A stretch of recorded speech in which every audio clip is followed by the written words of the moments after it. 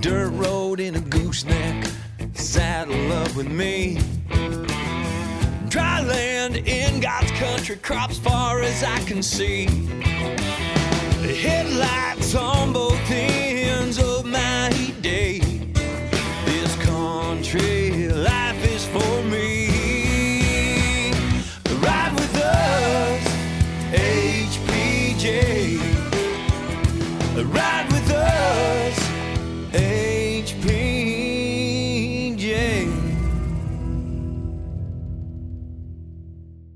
Welcome, folks, to HPJ Talk, the podcast from High Plains Journal, bringing the ag news and commentary of the week to you. I'm Jennifer Latsky, and I'm joined by my colleague, Kayleen Scott. Hey, Kayleen. Hey, Jenny. Well, this week we're continuing the conversation from last week, Who's Watching the Kids? We'll be hearing more from Hodgman County Economic Development Director Leanne Seiler and mom, farm wife, and school paraprofessional Melissa Clark about how the child care gap in rural communities hits families hard. Kayleen, last week we talked with Leanne and Melissa about availability and affordability of childcare. And this week, as we continue the conversation, we'll be addressing quality and possible solutions to the situation. You know, we here at High Plains Journal strongly believe children are the hope for the future success for our country. So not only will we be coming back to this topic in future issues, but we also believe in using our platform for good. And that's why, to show our support for 4-H, High Plains Journal will be donating 25% of all subscription revenue to 4-H, now through December 31st. So there's no better time to start, renew, or even gift an HPJ subscription. Visit hpjsubscribe.com to get started. Again, that's hpjsubscribe.com. Sign up online, and 25% of your subscription will benefit 4-H. It's just our way of giving back to a program that gave so many of us here on staff a solid foundation for success. Well, Jenny, let's talk about quality of child care available in rural communities. What did you learn in reporting this story? Kayleen, I heard from several moms who shared their struggles to find not just any spot in a child care facility, but who were really worried that their kids weren't getting the quality of care to help them develop as they grew. Did you know that kids make more than 1 million neural connections before the age of 3? And 90% of a child's brain architecture is developed by age 5. Kayleen, that's what sets them up for later success in reading, in math, critical thinking. The science says that children with access to high-quality early childhood programs, they end up graduating from high school more than children that don't have the same access. And those children with access to those high-quality early childhood education, they have higher lifetime salaries and levels of employment. That sounds like what we do for the youngest members of our community at their very earliest ages. Helps reduce school dropout rates and creates adults who are going to be contributing to our society. That's it, exactly. You know, another disturbing trend that I discovered, but I didn't have time to address, is that all of this comes at a cost. It's a double-edged sword. Families need affordable childcare, but providers have to be able to pay their bills too. And so many in-home providers are living at or below the poverty level. And many more, Kayleen, they're reaching retirement age or hanging on just because they know the families in their communities need them to stay open. And those providers, they stay open even while they're battling their own health problems like obesity, diabetes, heart disease, cancer, just to name a few. The issue is important for sure. And if you have a story you'd like to share, let us know at hpjtalk@hpj.com or call us at 1-800-452-7171. And thanks for riding with us on HPJ Talk.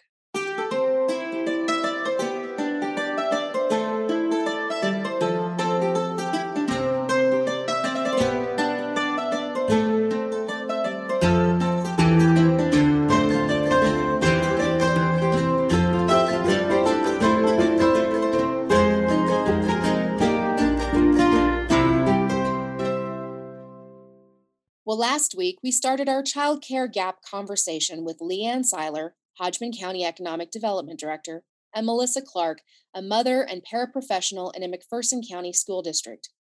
We return to the second part of our conversation, discussing the quality issue and what solutions some communities are looking to implement to address the issue.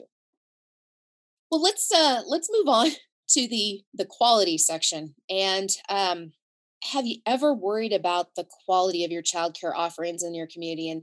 And we ask that because science says that the first 3 years of a child's life, they are building the little synapses and they are creating the pathways for this brain that's going to keep them learning. They're going to provide the drive for learning and things. Melissa, you're a para. You understand this more than anybody that, early childhood development is critical to the progress. Um, have you ever worried that maybe my child isn't getting the enrichment that they need? But again, it's an opening. Melissa, you're nodding your head. Yeah. So I felt really comfortable with the home daycares, and I loved every single provider we've had.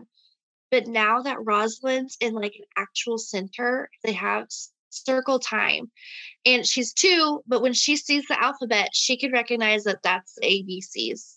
And she comes home and sings, and she has so much better vocabulary. She now can identify all of her colors, and home daycares just don't have the time. And there could be 2 1-year-olds and a 2-year-old and a 4-year, like, you can't just, yeah. So like right now they're building off of each other, these 2-year-olds, and they're all the same age. They can all do the same things instead of at home daycares when you have all these mixed ages. And so, yeah, we've seen a difference, and we love all of them, but Rosalind is definitely getting more development at a school center type area. But there's only one in McPherson, and I think there's only 3 or 4 in the county. Kayleen, let's talk about quality. And you've got the perfect situation. Grandma is doing one-on-one with the boys and helping them out and everything. And they're going off with their dad and they're learning practical stuff there too, right? Hopefully. Besides just having how to spit outside. Yeah. All the things that little boys do. I mean, it's nice to have them around family, but like Melissa said, it's nice where they go somewhere and they can learn something and be social. And, grandma did a wonderful job with them, teaching them their letters and their numbers and their colors, but being able to interact with other kids is important too. And I agree that they need to be around other children. And with COVID this year, seeing the difference in them change as they weren't around their friends, and now that they're back around their friends with other classmates, it's nice to see that they can be social again. Yeah. Leanne, you've seen 2 generations of childcare. You get to see how your grandkids have enrichment, but your children may not have had those opportunities. What's striking to you on that? Well, and I was trying to think of how I would say this in case any of my kids heard it. My grandchildren are definitely ahead of my kids. Maybe it's because I was the one teaching my kids, I was home with them at that age, but I'm always amazed at these little boogers that, how much they know and absorb and can, at this age, it just amazes me. So, and I'm like every other grandparent, I think they're the smartest ones out there, but, I think one thing that's good in our community, even to begin with, I truly believe we have some really exceptional quality daycares. I visited with some of the people. This is their passion. They're not going to make millions off of it, but they are dedicated to serving the families and the children in this area. But we have and I'm guessing it's everywhere. I guess I don't know.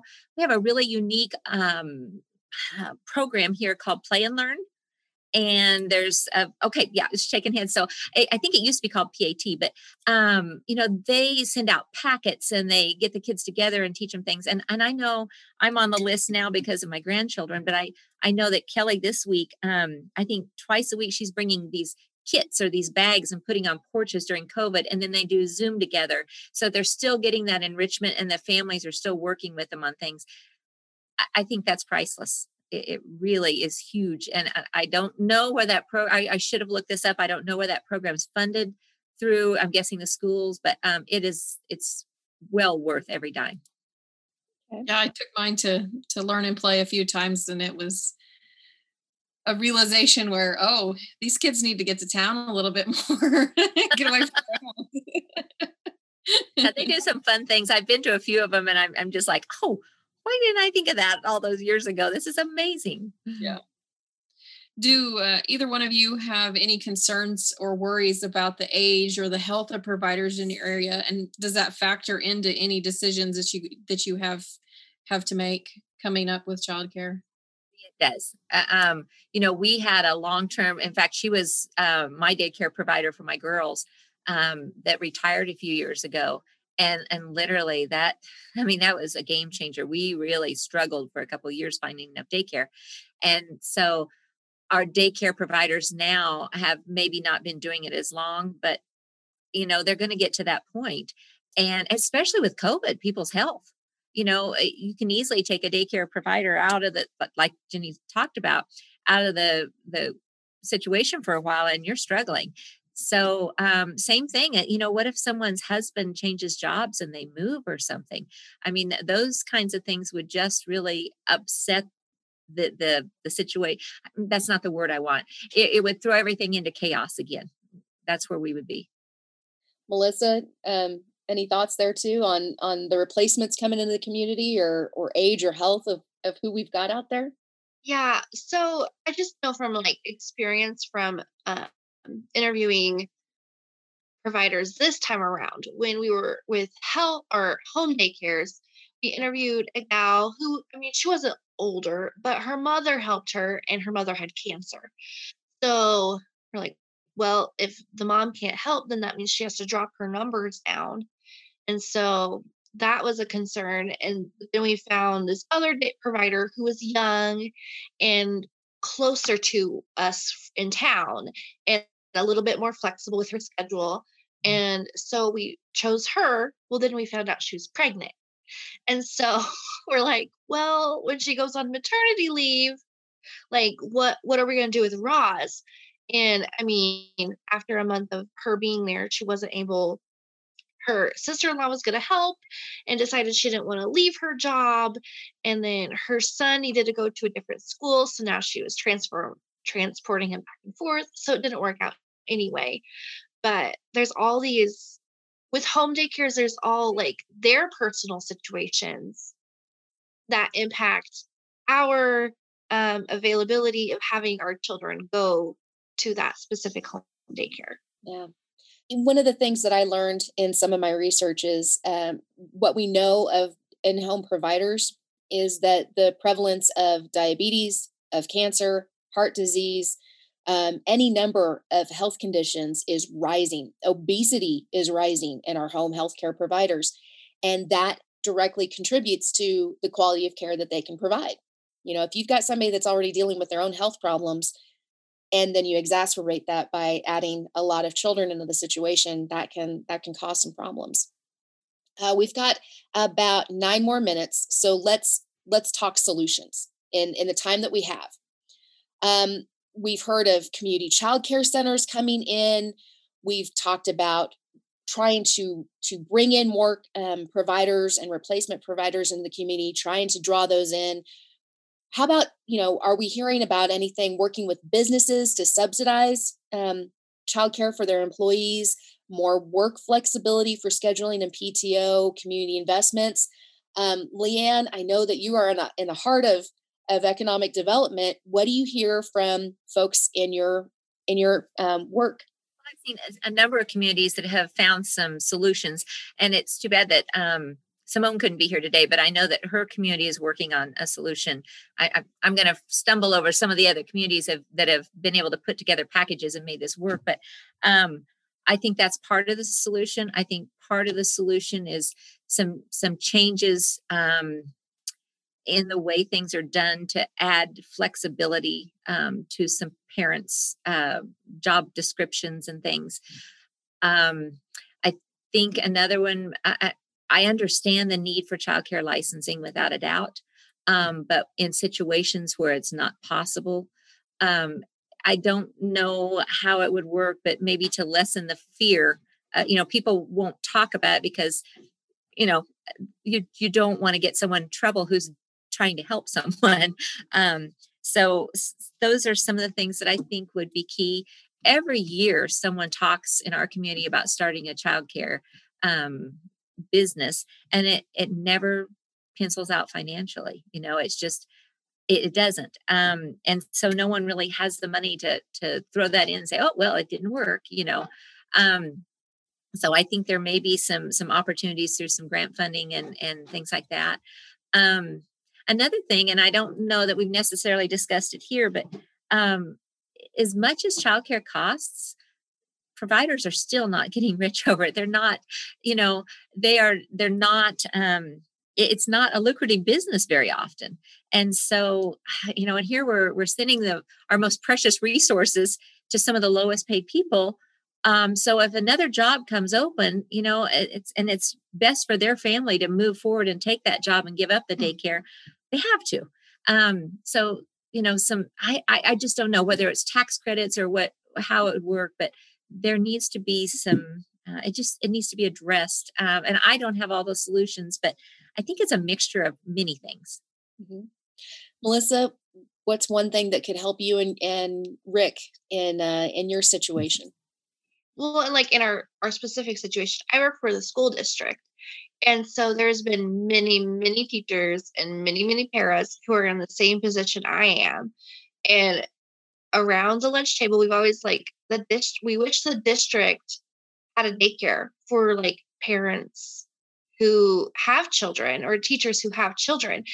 And some districts have them, some districts don't, but it would be very beneficial. I know in McPherson, there have been in the past more centers, but the one Rosalind is at now has been there for like over 20 years.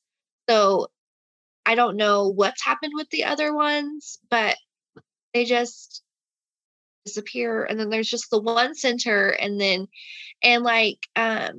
gal we had before the center, she was opening a daycare because she heard there was a need for it. And again, it just didn't pan out. So if there was like aid or something that could help people like start up a childcare would be. Yeah. Go ahead, Leanne. Just like the school's policies would, especially now with healthcare providers being, so frontline. I think some of the policies in place work against the hospitals when they try to do childcare centers and things. That could be addressed. And, that again is shift work and things that would really help out our healthcare providers as well. And maybe they could work with it so that schools could be included or something.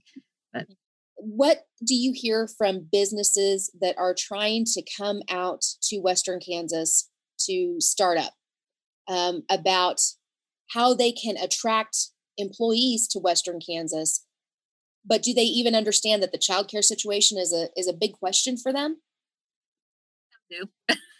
Some of the things that when we're talking to someone about moving here to move their business here, housing is always, a big topic. Another big topic is the workforce. And then that's where childcare comes in. Do you have adequate workforce? What's your unemployment numbers? And then of that, a good percentage of those people will be women. Is there adequate childcare? And so it is for the companies that are, thinking ahead. It is an issue. And we want to be honest with them, but I don't know the answer to it. I just, it's still an issue. I would never tell someone, oh yeah, come on, we could provide all these people and this workforce and we have adequate childcare. We'd be more likely to say how many people, and we could sure scramble to try to come up with it, to be honest. Do they themselves come to you and say, how can we help? Because we're tired of the situation with our employees. We know that it's a stress on our employees. How can we put money to where it's best useful? Would that be in subsidizing a childcare facility startup? Would it be in paying their employees subsidies to pay for childcare? I've had that conversation with one yet, but I look forward to that day. because I think, when you look at your turnover with your employees and how much it costs to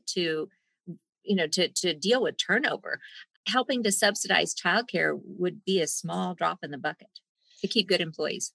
Yeah. Um, is there anything else that that people are doing out in rural Kansas where it's a creative solution to the problem? I'm embarrassed to say I do know of some, and I'm trying to remember exactly. Is it Phillipsburg? Yes, Phillipsburg. Yeah. Phillipsburg. Yeah. Can you speak more to that? Because I think that sounds like an interesting dynamic there. And I was not able to attend the tour of it. And so my knowledge on is not where it should be, but I've heard some really good things about that. And That then there is also, of course, not Kansas, but Texas, Sunray and their school program. I also think I heard something about, I believe it was Edwards County, maybe, that their nursing home has worked out a solution with a child daycare that's not actually in the nursing home, but next door so they can utilize the kitchen and things like that. So I think there's some creative things happening, just not near enough. right.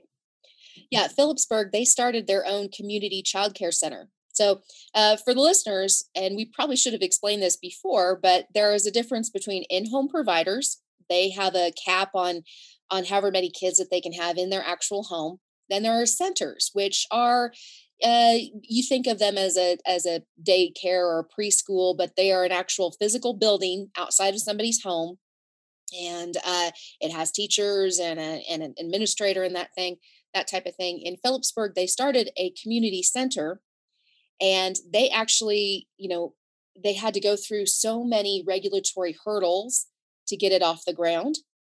They hired an administrator that actually has a degree in education and has experience in administration of a child care facility like that to get it off the ground and get it started. But the thing that they kept running across was they had to balance the price that they were charging for their community members, which, by the way, this is a service to the community, so you have to keep that low. But then you also need to pay people to work in that center a wage that allows them to live in Phillipsburg, Kansas, where the cost of living is different. And then you have to compete for those very same jobs if those people are trying to move from, say, Johnson County to Sedgwick County, or Johnson or Sedgwick County to Phillipsburg. I mean, why would you move to Western Kansas if you can make more doing the same job at a facility in a larger place that has more children? These are the same things that we come across with economic development across the board. So there's a lot of questions going on. Anything else that you want to bring up that we haven't talked about, Kayleen? Any other things that we need to bring up that you can think of? I can't think of anything else, but I know I appreciate the flexibility that I've had at my own job, being able to work at home a few days a week and, have family take care of my kids. And even when Chance was younger, he had to have a helmet because he had a flat spot on his head, and we had to go to Wichita a couple times a month at first, and then it was once a month. And just the flexibility of having a job like that, it gives you so much less stress to have to know that, oh, they're not going to get grumpy at me if I ask off to take this time. Or when Chance was a little older, he was going to preschool. They didn't start until 8:30. So I would drop one kid off at school and go to preschool at 8:30 and then come to work. And I know there's people in the office that don't understand how childcare is. I know there was some side eyes and some grumpiness towards, well, she's not at her desk, she's not working today. Well, that's not how it works. And I think because of COVID, that's one of those things where, they realize that a job can be done at home with a computer and all this stuff. So I'm just very appreciative of having the flexibility, because I'm pretty sure it probably wouldn't have worked at another place of employment. I mean, I've seen my own sister go through stuff like that, and she's been lucky to have flexible jobs that allow for different needs as far as childcare goes. Well, and hey, as one of your coworkers, I loved it anytime that you brought the kids in, because Sean would always come into my office and he would sit and have a conversation with Jenny, and Chance would kind of hide behind Kayleen's legs. But if I brought out candy or a toy, he was on me like duck on rice. Anytime it was donut day, they would want to be there. And Chance was usually lucky enough for it to be donut day when he showed up. So that's probably why the kids love sweets. I think he worked it purposely like that. Melissa, any final thoughts? A little jealous because at a school, I have to be there when the kids are there. So it'd be nice and they're fairly flexible, but with COVID, and sometimes Rosalind would be able to come for like a little bit of time, but now no one can like enter the building that doesn't need to be there. So yeah, it's been a challenge, but I'm lucky that I have Rick's flexible. So well, and speaking as the youngest that got to tag along with my dad when he fed cattle or did any chores around the farm, or he was working in the shop, I have an appreciation for welding and an appreciation for mechanical things. I can't do either one of those, but I appreciate it. But there are memories being built right there. Trust me on that. There's a connection there that is stronger than anything. So I don't think she's hurting for a whole bunch of love there. And Leanne, anything else? Final thoughts? Just reiterate what Kayleen said, that I think if anything positive has come out of COVID, it's that we can be more flexible. We can still get work done and maybe do it part-time from home or do it in evenings or weekends or something to make this work. Things that people never thought were possible before are working because we have to make them work. So I'm hoping that will continue on. As much as I dislike Zoom for meetings, 8-hour meetings and things like that, it still has allowed us to continue. And I hope that people will take that flexibility into consideration to make this work better. Amen. We've had a lot of meetings at school lately, and our principal told us this quote: "The only thing consistent right now is change." So if we can make it through this time, and being a parent with kids, we can make it through anything.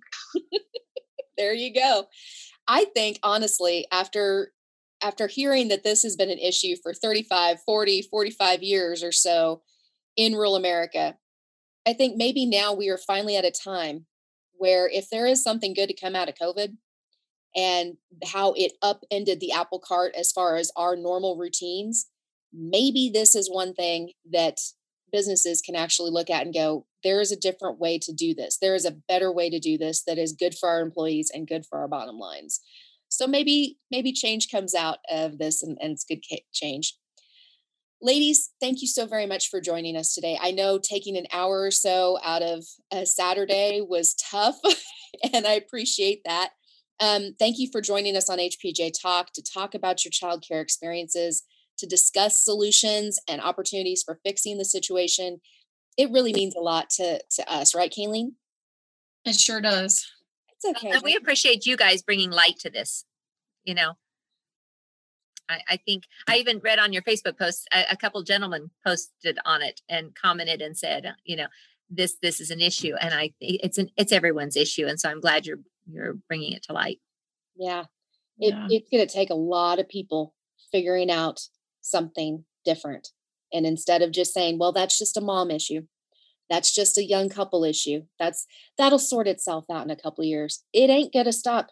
And if we want to bring people out to Western Kansas for jobs, if we want to grow the number of kids that we have in our schools so we can have school districts, if we want to keep our hospitals, if we want to keep our businesses, then the least you can do is make sure that we have an environment for our rural families where they aren't concerned about who's going to be watching the kids. And they have stability in their lives, and they aren't paying 3/4 of their paycheck to take care of one child. It's the least we can do out here. Otherwise, we're still in the circle firing squad of, well, we just don't know why we can't get kids to come back to rural Kansas. Gee, fellas, I don't know. I get a little hot under the collar, don't I, Kayleen? That's just key, that fellas thing. A lot of the people that are in the positions to make some of these decisions haven't had to find childcare, or at least not for 60 years, 50 years maybe. Yeah. And it needs to be brought to their attention. Yeah. Or they were in the position where they could afford childcare even. So, yeah. When you've got people that the last time that they had toddlers was 1972, and their wife worked from home and took care of it, didn't work. Their wife was at home, was a stay-at-home mom. That was her job, part of the contribution, right? This is a foreign thing to them. You know, they want to bring in people to the community, but they don't understand that there are real problems and real hurdles. It's not just paying them a wage. It's not just making sure that they have a house that's not going to fall down around them, or that they're going to be able to go to a hospital to have the baby. If you want to have multiple babies, then create a situation where that family can have multiple babies and they can be a contributing member of your community. You know, let them grow roots, but you gotta fertilize the soil. You can't just plant them into rocks and expect them to thrive. That only works for succulents, and people aren't succulents. What is the saying that people are like plants? They just need some water and sunshine, and then they have complex emotions, or however that thing goes that I saw. And Jenny's all of that. A very complex girl. Well, ladies, thank you so very much for joining us and on HPJ Talk to share your childcare experiences, to discuss solutions and opportunities to fix them. It means so much to us that you spent your a little bit of time with us this Saturday, right, Kayleen? Yeah, for sure. And listeners, if you want to read more about this topic, check out our coverage on hpj.com. And we want to hear from you. Email us at hpjtalk@hpj.com and share your stories of childcare troubles in your areas of the country. Thanks, ladies.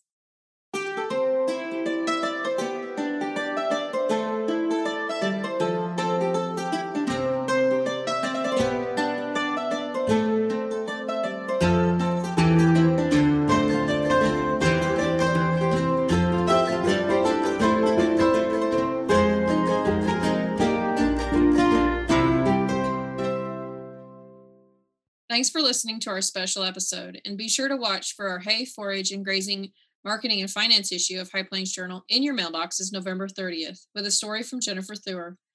And look for additional content online anytime at www.hpj.com.